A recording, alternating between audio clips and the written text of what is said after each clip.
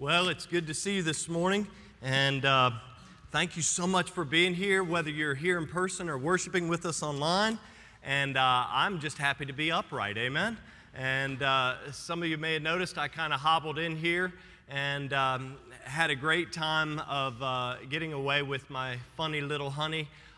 Came back and was so excited, energized, and then Thursday morning I got out of the shower and my body went this way and my legs went this way, and needless to say, a bulging disc, a bunch of pinched nerves later, and a sprained back, here I am. So praise the Lord, amen? The way maker, miracle worker. And so it's good to be in God's house. I do want to give you some exciting news. This week we received word that there was a minor site adjustment that needed to be made for our steeple, which we've all been waiting for over a year now. It has been approved at the county, so praise the Lord for that. And also the permits to actually do the work inside here in the sanctuary are at the county right now, and we pray that those will be approved even this week. That would be amazing. And so praise the Lord for that. And as Travis said, I do want to encourage you guys, if you can be here on Saturday at 2 o'clock, Terry King, bless her heart, certainly COVID-19 has impacted our church with the passing of Terry King, who served with Miss Ruth there in the Joy class and was a wonderful assistant. And I'll just be honest with you, this was a virtuous woman, really a virtuous woman. And so we want to get together on Saturday to celebrate her life. And I'd ask you to pray for her husband, Mike, and the rest of the family as we gather on Saturday. And so if you can be here to support Mike and the family, Saturday at 2 o'clock, we'll simply have a service to celebrate Terry's life, and we'll be putting forth the gospel as always and praying that souls will be saved. I know that Terry's heart's desire would be that her husband would trust Christ as his Savior. And so we look forward to that opportunity this coming Saturday at 2 o'clock. Next Sunday, I want to put this on your radar, whether you're at home or here. I want to encourage you, we have moved into phase 3, looking forward to greater and greater opportunities to open up our children's ministry during the 10 o'clock hour, our Bible studies, and then Wednesday night services as well. But Lord willing, next Sunday, while I was away, the Lord laid this on my heart. I'm going to be beginning a 4-part series that I hope will be an encouragement to every one of us, entitled, We Can Overcome. We can overcome difficulties. We can overcome disappointments in life and discouragements. And yes, we too can even overcome depression. And so I hope you'll be here with us next Sunday, Lord willing, as we begin that new series. Now, if you have your Bible, I'd ask you to take it and turn with me this morning to Psalm 85. Psalm 85 in the precious Word of God this morning. And I'm going to get my glasses on as we get started this morning. And I pray that you are ready to hear from the Lord. It is good to see each and every one of you this morning. And the psalmist here has a wonderful message for us. And so let's look together, beginning in verse number 1 of Psalm 85. The psalmist prays. He's literally praying. He says, Lord, thou hast been favorable unto thy land. Thou hast brought back the captivity of Jacob. Thou hast forgiven the iniquity of thy people. Thou hast covered all their sin. Selah. Thou hast taken away all thy wrath. Thou hast turned thyself from the fierceness of thy anger. He says, turn us, O God of our salvation, and cause thine anger toward us to cease. Wilt thou be angry with us forever? Wilt thou draw out thine anger to all generations? Wilt thou not revive us? He says, wilt thou not revive us again, that thy people may rejoice in thee? He says, show us thy mercy, O Lord, and grant us thy salvation. I will hear what God the Lord will speak, for he will speak peace unto his people and to his saints, but let them not turn again unto folly. Surely his salvation is nigh them that fear him, that glory may dwell in our land. Mercy and truth are met together. Righteousness and peace have kissed each other. Truth shall spring out of the earth, and righteousness shall look down from heaven. Yea, the Lord shall give that which is good, and our land shall yield her increase. Righteousness shall go before him, and shall set us in the way of his steps. Let's go to the Lord in prayer this morning. Father, we thank you for the reading of your word. And certainly, Lord, we are living in desperate times. And in a desperate time, our only recourse is to call upon you, the author and the finisher of our faith. And so, Lord, today I pray that we will open up our eyes, we will open up our ears, and we will be attentive to what you have for us this morning. Lord, I pray that you'll bless your word, that you'll use your word as you see fit to draw us closer to thee. But Lord, I pray that if there's somebody in this room or somebody who's watching and worshiping with us online and that they don't have a relationship with you through your Son, Jesus, God, I pray that today that you would illuminate their mind and their heart, that they would recognize their need of a Savior. God, that today would be the greatest day of their life, a day that they would place their faith in the risen Savior of the world. Lord, we look forward to what you have for us, and we pray that you'll be honored and glorified through all that is said and done during this time. And God, as always, we pray it in the precious name of our Lord and Savior, and for his sake we all pray, amen and amen. Well, here in our text, you're going to see with me right away that the psalmist, he's desperately praying for his afflicted country. And he begins, notice with me in Psalm 85, he begins by praising the Lord for his former mercies. He then pleads the cause of his people. He says, hey, listen, we're living in a time where people are afflicted, and so he pleads his cause. And then by faith, he actually publishes. How about this? When he prays, he's thanking God, he pleads, but then he praises and he literally expresses his expectation of what God will do. Is that how you pray? Oh, I pray it is. That's exactly what the psalmist is doing here. And if we're honest, and we look and we study Israel's past, and we look at our situation, really the two pretty much parallel one another to some degree. I think about Israel, how they were the recipient of God's favor and God's grace over and over again. And when I think about our situation, every one of us have been benefactors of God's amazing grace. We have been saved by grace through faith, right? In Jesus Christ. The penalty of sin has been removed from our lives. So we see the similarity there. We see the similarity in that Israel had been blessed time and time again. And let's be honest, they didn't deserve it, did they? They didn't deserve it. But I would say the same thing about us. We've been blessed beyond measure, but do we deserve that blessing? No, we look around and we wonder, God, why are you blessing us? And yet he does.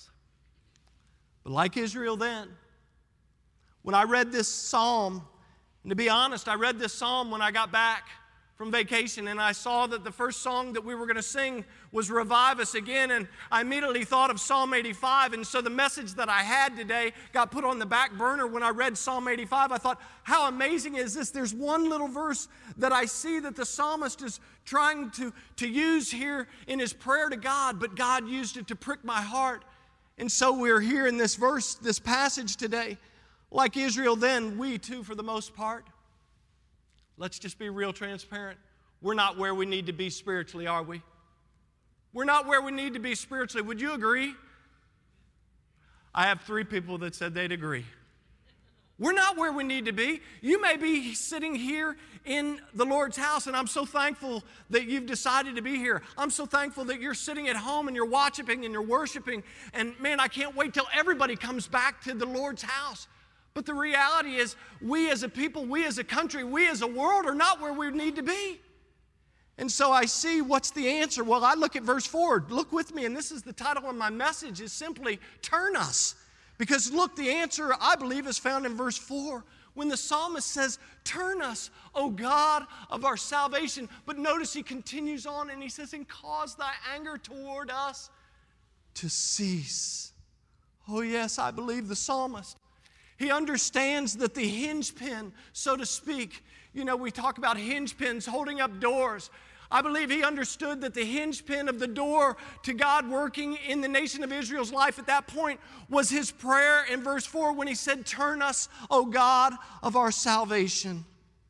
In fact, a lot of people, when you say Psalm 85, they immediately think of verse 6, where he says, wilt thou not revive us again?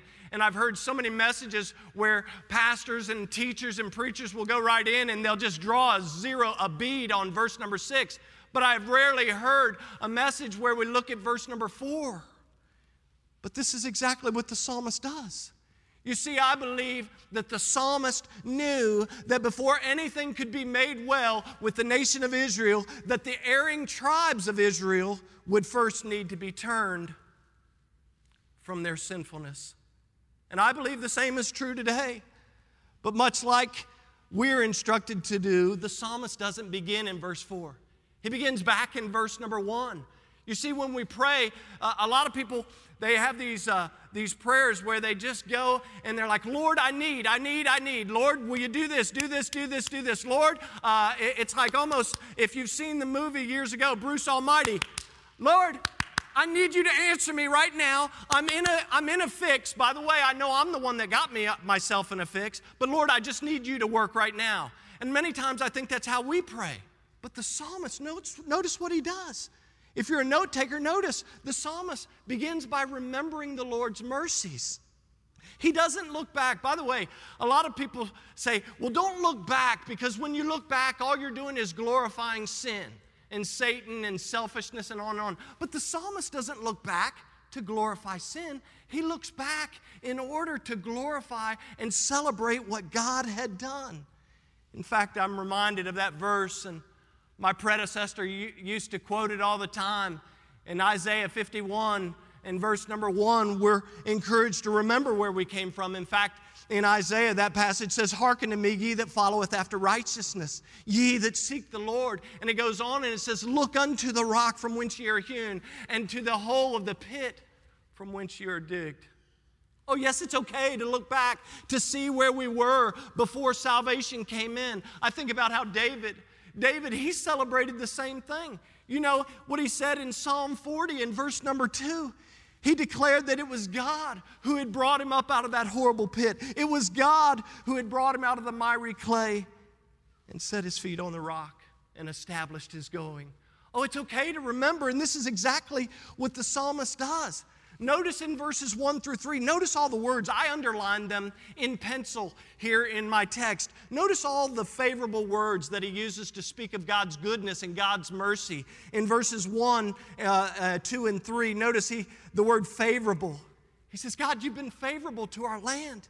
You've brought back, you've returned the captivity of Jacob. You've forgiven the iniquity of the people. You've covered all their sin. By the way, there's a difference between rebellion, iniquity, and sin. Those are three different words, and you can see those meanings in Psalm 32. It's a great passage where David is speaking of his sinfulness, referencing back what he had done with Bathsheba. And in Psalm 32, you see he speaks of rebellion and iniquity and sin. Oh, we have to be very careful. He says there, look at verse number 3, he says, you've taken away all your wrath. Not only did God remove their sin, but he took away his wrath, and he turned himself from the fierceness of his own anger. Oh, the psalmist takes time to remember the Lord's mercies. And I say this all the time, that you and I, what's really cool about looking back and remembering how good and how great God is, we can not only base our faith for today and tomorrow, but we can grow our faith for today and tomorrow on past provisions. When we look back and see how good God was to us yesterday, we can trust him for today. Amen? Has God been good to us? Even in the midst of COVID-19, hasn't God been good to us? Even in the midst of a lot of people losing jobs and people suffering and hurting during this time, hasn't God been good to us? Even in the midst of social unrest, God has been good to us. Oh man, we ought to celebrate. Take time to think about his goodness to us. And when we do that, when we look back, we can base our faith for today and tomorrow. We can grow our faith for today and tomorrow on what he did yesterday. Oh, what a great God we serve. In Ephesians chapter 2, I love this verse, and a lot of people love Ephesians 2 in verse number 10, where the Bible tells us that we are his workmanship, that we've been created in Christ Jesus unto good works, right? And that this idea that God hath before ordained and that we should walk in these good works. But if we were to go on and we continue reading in verse number 11, it actually tells us to remember. See, it's not only that we've been created, we're his workmanship, but we're also to remember, because look at verse number 11. It says, wherefore remember that you, or ye, being in time past Gentiles in the flesh, who are called uncircumcision by that which is called circumcision in the flesh, made by hands. Notice verse 12. that at that time you were what? Without Christ. See, even Paul writes to the church at Ephesus. He's writing to believers, to saints, if you please. And he's making the point, yes, you're God's workmanship created in Christ Jesus unto good works, but just remember who you were. Remember the rock from which you were hewn, and the pit from which you were dug. And this is exactly what we see in our text. When the psalmist, he remembers Israel's cleansing and their conversion. Think about it in verse number 1. God had brought Jacob back from Padan Aram to his father's house. He had already done that. God had restored Israel's fellowship over and over. He had forgiven and covered all their sins. And so the psalmist remembers not only their cleansing, but their conversion, but also he remembers how God had blessed them. Watch this word. How God had blessed them with peace instead of punishment. You know, I remember when I was a little boy and I would do something I shouldn't do. I remember I used to be grateful when my dad would give me peace instead of punishment. Anybody here like that? Yeah. I always joke around. I say my dad had a weapon of mass instruction, not destruction. He had a weapon of mass instruction to do me good. Oh, listen, the psalmist remembers how God had blessed him with peace instead of punishment. But what about us? In the midst of chaos, in the midst of the time in which we're living, how many of us look back and say, God, thank you for your peace. Thank you for your provision. Thank you for your power. Thank you for all the things that you have done for us. Instead of thinking about his punishment, instead of thinking about everything that seems to be going awry in our society. Oh, I wonder how many of us take time to remember when we first experienced peace with the Father through Jesus Christ the Son. Do you remember that day? If you're here, thank you. Do you remember that day? I remember it just like yesterday, September the 16th, 1980. I was sitting in the second row of Calvary Road Baptist Church down here in Alexandria, right off of Franconia Road. And I was there, and there was a man who stood, he seemed like he was about 8 feet tall because the pulpit only came to his waist. I thought, man, the guy has to be tall unless they had a very small pulpit. And I don't even remember what he said, but I do remember this. I realized that I was headed for an eternity separated from God. And I realized that I was an angry 13-year-old boy who had lost his mother 3 years ago, and that I hadn't dealt with it, and that I was blaming God for the fact that my mother had died. And instead of trusting God for my present happiness and my future joy, I was crippled with anger. But I remember I gave my heart to Christ that night. I wonder how many remember that day, that night, that morning, when you experience the peace of God. Oh, listen, as we consider our spiritual condition, we ought to take time to remember who God is and how He has responded to us in the past. This is what the psalmist does. This is how he begins. But notice, the next thing I see is that the psalmist, he actually recognizes the current state of affairs. Have you recognized our current state of affairs? Does anybody need to remind you what's going on in our country today, in our world today? Countries all around the world dealing with COVID-19. Oh, listen, my friends, social unrest and financial stress, and I'll speak about that in just a second, but it's all around the world. But the psalmist, he recognizes the current state of affairs. He had remembered what God had done. He praised God for what He had done. But culture in his time, watch this, it had shifted once again. If you remember, Israel, they would always repent, God would forgive them, and then what would they do again? They would go right back to doing exactly what they had done before. Even though God was gracious, even though God was merciful to them, God would say, okay. It's almost like He would take a big sigh. Okay, guys, I love you. You know I love you. Come on, let's have a big group hug. And then what they would do? They would go back and keep doing what they were doing before. The current state of affairs reminded the psalmist that God had not changed. God had not changed. The philosophies and the priorities of the people had changed. Does this sound familiar? Or am I the only one? Today I look around and I clearly see less respect for God. I look around and I see less respect for His Word. Travis was speaking on unity and he was speaking about the truth of God's Word. I see less respect for God's Word, less respect for the people of God, less respect for God's house, less respect for making time for God.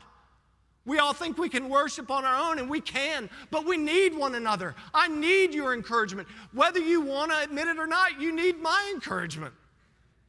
Krista? Whether you believe it or not, we need one another. God has created us to do life together. The psalmist recognized this. And it's ludicrous. I put down in my notes, right? It's ludicrous for sure, but it seems now as if we're living in an era where if the truth of God's Word doesn't line up with our truth, if it doesn't line up with my facts or my wishes or my emotions or my feelings, then it's God who is wrong, not me. Am I right? I look around. It's amazing to me. I see people taking the Word of God and twisting it and creating what is not even there. Oh, we have to be careful. Our prayer should be, turn us, oh God. Look, this is exactly what the psalmist does. Look in verse 4 and 5 with me. He says, turn us, O God of our salvation, and cause thy anger toward us to cease. And then he asks a question. He says, wilt thou be angry with us forever? Wilt thou draw out thine anger to all generations? Obviously, the psalmist did not believe that God would draw out His anger forever because God had turned from His anger in the past. And so that's why he's praying now. He's saying, God, turn us. And so this is what he does. He understands that God, watch this, he says, I understand, God, that you're not going to bless us as a nation until we turn away from our rebellion, until we turn away and forsake our iniquity, until we turn away from our sinfulness. God, I recognize and understand that until your righteousness becomes more important than my own sinfulness and my own selfishness, God, that you won't bless us. Which is why, God, I'm saying here in verse number 4, turn us. And when we look at verse 4 and we see that he says, turn us, certainly the psalmist is making a national request. But let me just encourage you this morning. And Larry and I think we're talking about this the other day. Just because he said, turn us, O God, doesn't alleviate the prayer for us individually. Because nothing will happen on a corporate level within the body of believers. Nothing will happen on a corporate level in this nation, in the world, if you please, until it begins on a very personal level. I remember years ago someone said the definition of revival was to draw a circle, get in the middle, and pray for everything that's in the circle. Oh, listen, we need God to turn us. You see, the psalmist understood that it wasn't God who needed to be turned, but it was the people who needed to be turned. He understood that God's anger would cease only when the sinful rebellion of the people ceased. And so he prays, turn us. Someone said what he was praying was simply, turn us from our sins, God. Bring us to repentance. Make us willing to forsake our evil ways and enable us to do it. Because the psalmist knew that he could do nothing of himself and the people could do nothing by themselves, that they needed God's hand to turn them. Truly, I was talking even last night and even with Kristen, many times we go through trials. Anybody been through a trial lately? We go through trials and testings in our life. But can I be real honest with you? I think that many of the trials and troubles that we face are self-inflicted. Think about this. I think many of the trials and troubles that we face in this life are self-inflicted. I think they come from sinful thoughts, sinful words, and sinful actions. And you guys have heard me talk about this time and time again, how I've said that we need to understand the biblical principle of desires, actions, and consequences.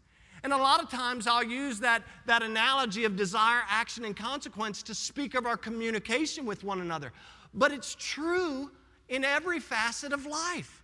When our desires don't line up with the truth of God's Word, when our actions are dictated by faulty facts, personal emotions, or feelings, and to be honest, when our actions are dictated by those faulty facts, what we end up with is consequences of what we sow. Right? We think that our thoughts and our ways are higher than God's thoughts and His ways, but Isaiah says it's not so. In fact, Proverbs 14:12 reminds us that there's a way which seems right unto a man, but the ways thereof are the ways of death.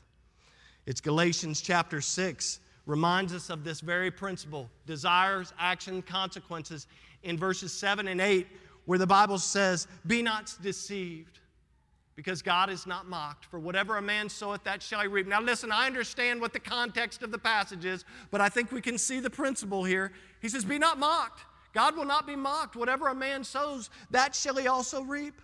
For he that soweth to his flesh shall of the flesh reap corruption, but he that soweth to the Spirit shall of the Spirit reap life everlasting."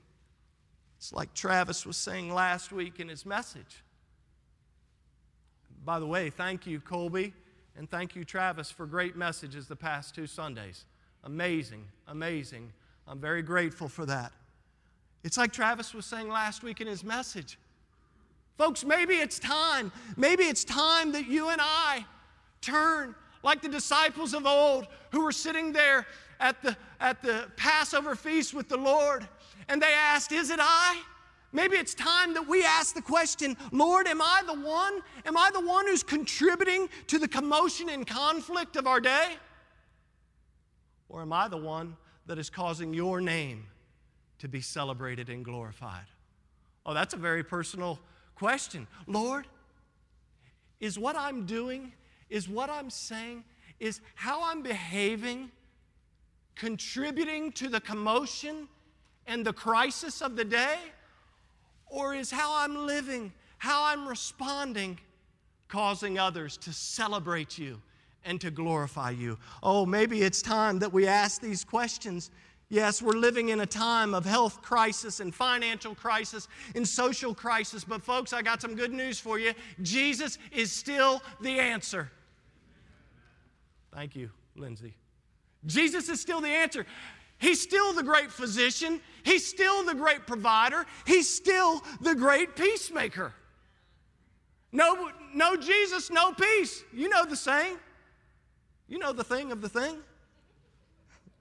It has rightly been said that we have no authority for asking God to turn away His judgments unless we are willing to forsake our sins. See, a lot of times I think we throw up these prayers, right? The Lord's not going to listen to our prayers if we still are regarding iniquity in our heart. The psalmist has made that very clear. If I regard iniquity in my heart, the Lord will not hear me. And so we have to do business with the Lord in a way that's very real. I like what the writer of Hebrews reminds us in Hebrews chapter 12 in verses 1 and 2. He says, "Wherefore seeing we also are compassed about with so great a cloud of witnesses." Remember, folks, there's people who have gone on before who are watching us live our lives. And he goes on, he says, "Let us lay aside every weight and the sin which does so easily beset us." By the way, your sin that easily besets you may not be the same sin that easily besets me or someone else. Let us, watch, "and the sin which does so easily beset us, and let us run with patience the race that is set before us." But how do we do it? How do we run this race? How do we deal with everything that's going on in our country? How do we deal with everything that's going on within the church? We don't even have to go outside the walls of the church to see confusion and commotion and crises. How do we do it? The very next verse tells us. Looking unto who? Jesus, the author and the finisher of our faith, who for the joy that was set before Him endured the cross. Folks, let me just stop here and give you a little commercial.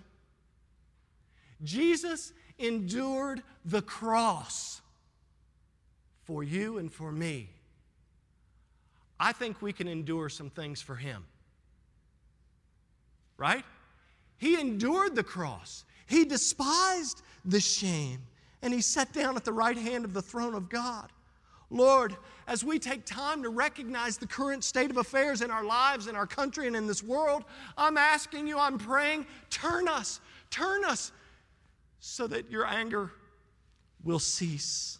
In verses 6 and 7, the psalmist goes on, he says, wilt thou not revive us again, that thy people may rejoice in thee? Show us thy mercy, O Lord, and grant us thy salvation. He continues his plea here in verses 6 and 7 by asking God to do what only God could do. You see, the psalmist knew that revival doesn't come from man, it doesn't come from methods, and it certainly doesn't come from man's message. It comes from God. And so he says, God, we need you to do what you can do. First, we need you to turn us from our sinfulness, and then, God, we need you to revive us, because revival will not come by any man-made method. The word revive in verse number 6 literally means to live or cause to live. In other words, the idea or the implication is this idea of recovering or restoring them as if they had been dead. I was reading in Albert Barnes' commentary, Notes on the Bible, and this is what he said in reference. He put it like this. He said, revival is like the image of springtime after the death of winter, or the young grass when the rain descends after a long drought, and everything seemed to be dead. In essence, revival supposes that there's been life in the past, but now needs a refreshing, a restoring, if you please, of that life once again.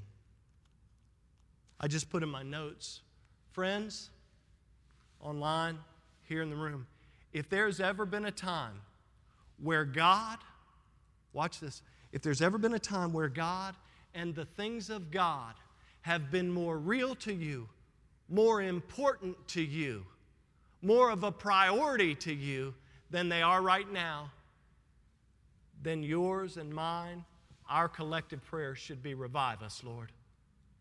Revive us again. Will you not do it again? It's like that song, Do It Again. I believe that He will. I believe that if we'll call out upon the name of the Lord, that He'll answer us and He'll show us great and mighty things which we know not. Oh, listen, the psalmist remembered the Lord's past mercies. He recognized the current state of affairs. But when it was all said and done, look at the last part of the psalm. It's so beautiful. He relies on God's word. He relies on God's ways. And he relies on God's wonders. Look at verse number 8. He writes, here's his plan. He says, I will hear. He says, I will hear what God the Lord will speak. For He will speak peace unto His people and to His saints. But then notice he finishes. He says, but let them not turn again to folly. You know what's even more foolish than being foolish? Turning around. You're a child, you remember? Turning around and doing something you know is foolish again. If you know it's foolish, why would you return to it? And so the psalmist says, Lord, let them not turn again to folly. Keep them away from foolishness. And so he begins here in verse 8. It's amazing. He gives us a recipe, I believe, for success. And his recipe includes this. First, he says, hey, we've got to listen to God's word. But not only do we need to listen to God's word, we got to do God's word. We got to live it out. It's one thing to listen. It's another thing to put it into action. Jesus said in John chapter 14 and verse number 15, He said, if you love me, He said, if you love me, keep my commandments. In John chapter 15 and verse number 5, Jesus said, I am the vine, ye are the branches. He said, he that abideth me and I in him, the same bringeth forth much fruit. Watch the last word. He says, for without me you can do nothing. Here's the point. As those who are fruit, we have the fruit of the Spirit, amen. As fruit, we will only reproduce more fruit if we stay connected to who? Jesus, the vine. Isn't that amazing? See, we're not gonna have any success living out God's word unless we stay connected, as you were talking about, Colby, a couple weeks ago, true connection, real connection, until we stay connected with Jesus. Turn with me in your Bible to James chapter 1. This is the only time I'll ask you to turn today. We're almost finished. But I want you to see this passage in James chapter 1, and some of you already probably have guessed a couple of the verses that we'll read. But notice with me in James chapter 1, beginning in verse number 19. In verse number 19, notice the Bible says these words. It says, "Wherefore, my beloved brethren, let every man," watch these words. It says, "Let every man be swift to" what? To hear. Slow to speak. Slow to what? Watch what verse 20 says. For the wrath of man worketh not the righteousness of God." Let's let that sit for just a second. That could be a whole message right there today. Watch it again. Watch verse 19 again. Let's read it. "Wherefore, my beloved brethren, let every man be swift to hear, slow to speak, and slow to wrath. For the wrath of man worketh not the righteousness of God." Guys, we got to stop thinking we're in control of things. We got to stop suiting up with anger and hatred and start walking in grace and truth. Oh, got kind of quiet. Look at verse 21. That was just a byproduct of the passage. Look at verse 21. "Wherefore lay apart all filthiness and superfluity of naughtiness, and receive with meekness the engrafted word, which is able to save your souls." Look at verse 22. "But be ye doers of the word, and not hearers only, deceiving your own selves." See, James says that when we hear the word and we don't do what God's word instructs us to do, that we actually are deceptive to our own selves. Notice in verse 23, he says, "For if any be a hearer of the word and not a doer, he is like unto a man who beholding his natural face in a glass, for he beholdeth himself and goeth his way, and straightway forgetteth what manner of man he was. But whoso looketh into the perfect law of liberty and continueth therein, he being not a forgetful hearer, but a doer of the work," James says, "this man shall be blessed in his deed." See, this is what a lot of people do. Sometimes we read God's word and we may even take time to meditate on it, but then what we do instead of doing what God's word is, we put God's word aside and we say, well, I'm just going to live how I want to live. I'm going to live according to my truth, according to my facts, according to my feelings. And you know what? Like I said earlier, God's word doesn't measure up with 2020. And so his word can't be trusted because 2020, we're living in a whole different set of circumstances. I mean, first century Christianity is one thing, but we're living in 2020, Pastor Greg, and so we might as well discount some of what God has to say. In fact, I heard yesterday that there's some who are purporting that God's word isn't even true anymore. And that's not new, by the way. It's just a resurgence in this mentality. But my friends, Psalm 119, 105 makes it very clear. It makes it very clear that we need to depend on God's word because Psalm 119, 105 reminds us that God's word is a lamp unto our feet and a light unto our path. How can we see clearly? By heeding the word of God. How shall a young man cleanse his way? By taking heed thereto according to the word of God. Oh, listen, we need to rely on God's word. And look at verse number 9 of our text. The psalmist says, surely his salvation, that word salvation speaks of God's deliverance, his help, his aid is nigh or near them that fear or reverence him, that glory may dwell in our land. And notice it says it's nigh to them that fear him. We're not talking, and we could be speaking of a real fear, but what he's really talking about is a reverence or an awe of God. When was the last time that you just sat still or stood still or were on your knees still and you basked in the awe of Almighty God and you were remembering his goodness, the Creator God? When was the last time you set out to live your life in reverence or fear of the Lord? Psalm 33:8 says, let all the earth fear the Lord. Let all the inhabitants of the world stand in awe of him. Do you stand in awe of God this morning? The psalmist says, here's your recipe. Listen to God's word. Live out God's word. Fear God. Stand in awe of him. Proverbs 3, classic text. We like to pick on verses 5 and 6. This is trust in the Lord with all thine heart and lean not on thy own ways. In all thy ways acknowledge him and he shall direct thy paths. But if you go on in verse number 7, the Bible says this, be not wise in thy own eyes. Right? Fear the Lord. Stand in awe of him and depart from evil. Oh, listen, we need to rely on his word and his ways. And verse 10 and 11, notice the psalmist says, mercy and truth are met together. What a beautiful picture he's painting here. He says, mercy and truth are met together. Righteousness and peace have kissed each other. Truth shall spring out of the earth. Oh, man, how amazing it is. He says, and righteousness shall look down from heaven. This is speaking of God's grace, and it's like this picture of 4 great Old Testament virtues coming together as people. Just picture this, as people coming together, embracing one another in one mind, in one spirit, one accord. When you look at this idea of mercy and truth and righteousness and peace coming together, there's no doubt that it portrays and points forward to the person of Jesus Christ. Oh, his mercy and his truth, oh, they endure forever. It has been said that mercy requests one thing while truth demands another. I put in my notes that sadly the reason I think that we're not seeing much mercy these days, this hit me kind of hard. I think the reason that we don't see much mercy these days is because we don't see many people living according to the truth these days.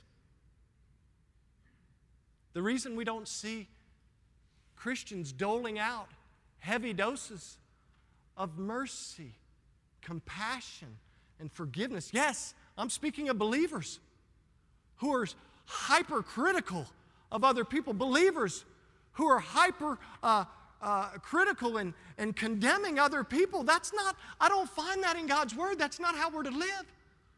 We're to be a light. A city that sits on a hill cannot be hid. We're to point people to Jesus, not away from Jesus. Oh, it's so important that we remind people of the grace of God. And to be honest, I said that the reason we don't, the fact that we don't see much mercy today is because we don't see people living in truth these days. That shouldn't surprise you because it doesn't surprise me. In fact, the Bible speaks of it. In fact, in 2 Timothy in chapter 4 in verses 3 and 4, notice what the Bible says in this regard. It says, for the time will come. Are we there? It says the time will come when they will not endure sound doctrine. In other words, they will not endure what is truth, what is right according to God. The time will come when they will not endure sound doctrine, but after their own lusts shall heap to themselves teachers having itching ears. And notice verse 4. The sad commentary of verse 3 follows there in verse 4. It says, and they shall turn away their ears from the truth and shall be turned unto fables. No mercy, no truth, no righteousness, no peace. Listen, the answer is Jesus. We have to rely on God's goodness and his grace. You see in verse number 12, the psalmist says, yea, the Lord shall give that which is good, and our land shall yield or increase. This speaks of God's goodness. And by faith, the psalmist believes that God's people will once again be the recipients of God's goodness, and I believe that as well. Oh, God is so good to us. Verse 13 says, righteousness shall go before him and shall set us in the way of his steps. This speaks of God's leading, his guidance. And so we see not only God's grace and his goodness and his guidance, these are wonders that we can't even explain. Nobody can explain the goodness of God. Nobody can explain his grace. Nobody can explain how the Holy Spirit guides us. It's God who leads us with blessing. It's God who leads us with peace. It's God who leads us with power. And the only requirement, I love it, the only requirement is that you and I follow him. That's it.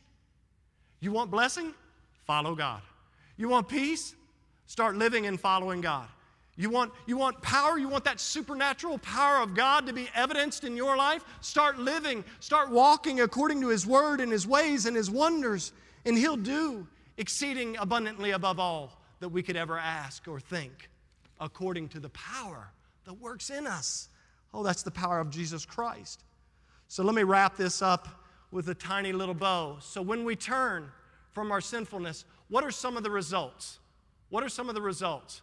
Very quickly, I think the first result is people will start living right. People will start living right. People will start living according to the righteousness that we see listed in verse 10, 11, 12, and 13. It's mentioned 3 times there, and it indicates the right relationships and the terms to keep them. Do you know there are some terms that keep my relationship with my wife right? Husbands, wives, there are some terms that we have agreed to, that we have committed to, that keep that relationship right. And when we don't uphold our end of those terms, it's called friction. The same is true with our relationship with God.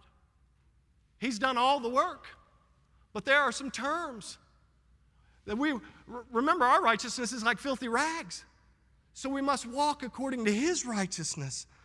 And so how do we do that? Well, guys, He's given us His Word to help us. We have His Word. And you know what? I think many times it's one thing to say that we have the Word of God. It's another thing to put it into use. In 2 Timothy chapter 3 and verses 16 and 17, the Bible says all Scripture is given by inspiration of God and is profitable for doctrine, for reproof, for correction, for instruction in righteousness, that the man of God may be perfect, thoroughly or completely furnished unto good works. Look at verse 16 again. Verse 16, it says it's profitable for doctrine. That means it's profitable for what's right. It's profitable for reproof, what's not right. It's profitable for correction, how to get right. It's profitable for instruction in righteousness. That means how to stay right. If we would just spend time in God's Word, I believe people would start to live right. And as we live right, things would begin to change. Another result, I believe, is that the church would experience greater unity. If we all were living right, the church would experience greater unity. Mercy and truth would be meeting together. Righteousness and peace would be kissing one another. As people live with peace with one another, love would be shared with one another. The truth of God's Word would be shared and lived out with one another. And we would be living life according to His way, not our ways. Thirdly, and I could go on, but lastly, for the sake of our time, I think one of the results of turning from our sinfulness would also be that the church would see God's provision and increase once again. I believe the church would see God's provision and increase once again. You see, the more our lives are right and the more that we're living in unity with one another, walking in one accord, as that early church did, I believe that the truth of God's Word would be shared more regularly, more consistently, more passionately than ever before. That speaks of evangelism. That speaks of building treasures in heaven. By the way, if you're going to build anything, I was listening this morning, if you're going to build anything that's headed on to heaven, it ought to be built on spiritual things. What does that mean? That means the souls of men and women and boys and girls sharing truth. It's not your job to see souls saved, but it is our job, all of our jobs, to share the Word of God, to water the Word of God, and let God give the increase. That's our mission. It's to love God, love His Word, and love people enough to share that with people. Oh, listen, the church would see God's provision and increase. And inevitably what takes place, the more that we live out God's Word, the more that we walk in unity, the more that we share His Word, I believe that there'd be more people who would be coming to God's house. I believe that there'd also be more people who would be committing their lives to Jesus Christ. I think really the reason a lot of people don't commit their lives to Jesus is because they don't see us living our lives for Jesus. To be honest. We tell them about Jesus, and then they watch our lives. I remember years ago, Kristen and I lived over in Centerville, Virginia, and we had neighbors, and some of you have heard this story. We had neighbors living right across the street, African-American family. The son had died in a racing accident over in Manassas on that racetrack over there. And I remember about after 6 or 7 years of living in that neighborhood, I left Battlefield Baptist Church. We were attending. We used to sit right down here where Chelsea's sitting. And we went home and We got home, and as soon as I pulled up in the driveway, the wife came running across the street. And she said, "Oh, would you come? Would you come? Would you come?" And she was crying. And I said, What's wrong? She said, "We just want you to come and pray with us." I said, "Why would you want me to come and pray with you?" I just wanted to find out. It wasn't like I was being hard or insensitive. I said, "Why?" I said, "Sure," but after the fact, I said, why would you ask me to come and pray?" And this is what she said: "Because my husband and I have watched your life for the past umpty-ump years, and we know and believe you to be a man of God." People are watching. People are watching how we live our lives. It's so incredibly important. And so as we close, I beg you to remember. I beg you to remember who you are and what the Lord has done for you in the past. I beg you to remember what your current state of affair is. Don't look to somebody else. Don't take this message and say, "Oh man," like Travis said, "I wish such and such were sitting here in the pew. I wish such and such were listening online. They really needed to hear about turning away from their sinfulness." Oh man, why don't you just ask God, "God, is it I? Do I need to be turned today? And Lord, I probably do need to be turned, so you do the turning. You do whatever is necessary." Here's the rub. When we ask God to turn us, sometimes He does whatever's necessary to turn us. And sometimes that's not comfortable. And so maybe that's you today. But at the end of the day, I would just ask you to simply rely on God's Word and His ways and His wonders. And I believe that when we remember and we recognize and we commit ourselves to relying on God, that you and I will be perfectly positioned.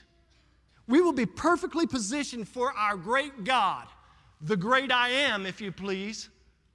We will be perfectly positioned for Him not only to turn us, but for Him to revive us individually and then corporately.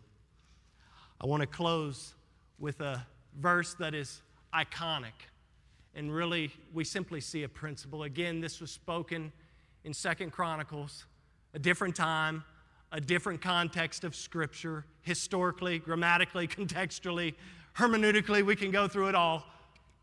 But the principle is still there for us. In 2 Chronicles chapter 7 and verse number 14.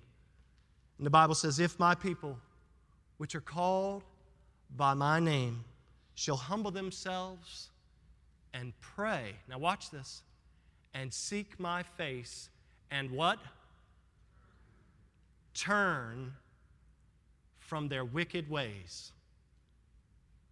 The Bible says, "I will hear from heaven. I will forgive their sin. I will heal their land." Lord, I believe that we need to be turned. Lord, I believe that we're living in a day and age in which we need to be revived. Not only in this church, not only in this body of believers, but all across this country, all around the world. I believe that the Church of Jesus Christ needs to stand up now more than ever before. And so, God, we need you to turn us from our sinfulness, and God, we need you to revive us once more. The psalmist said, "Turn us, O God of our salvation, and cause thine anger toward us to cease." I pray that that would be our prayer today, that we would be willing and understand that healing will not come until we turn from our own rebellion, until we turn from our own iniquity, till we turn from our own sin, and we make the righteousness of God the priority that it needs to be in our lives. Father, we thank you for your word. God, we thank you for the time that we've had. Lord, I thank you for giving me the strength just to even to be able to stand behind this sacred desk. And God, just to pour out my heart today. And Lord, I'm just a weak individual, but you are strong. And so, Lord, I pray that you have shown yourself strong again today in speaking to hearts and lives of your children. God, I pray that you've shown yourself strong to those who may need to enter into relationship with you through Jesus Christ, your Son. Lord, I pray that we as a people would be ready and willing to turn from our sinfulness, to allow you to do whatever is necessary to get a hold of our hearts, to turn us away from our own philosophies, to turn us away from our own worldly priorities, and to focus again on you and your goodness and your mercy and your truth and your righteousness. And yes, Lord, your peace instead of punishment. Lord, I love you. I thank you for how you've worked in the past. I praise you for how you'll work now and in the days ahead. Lord, I give you this praise in the precious name of our Lord and Savior, Jesus Christ, and for His sake, we pray amen and amen. Thank you so much for listening. If you'd like more information about our ministry, check out our website at battlefieldbaptist.org or follow us on Facebook and Instagram. We'll see you next time.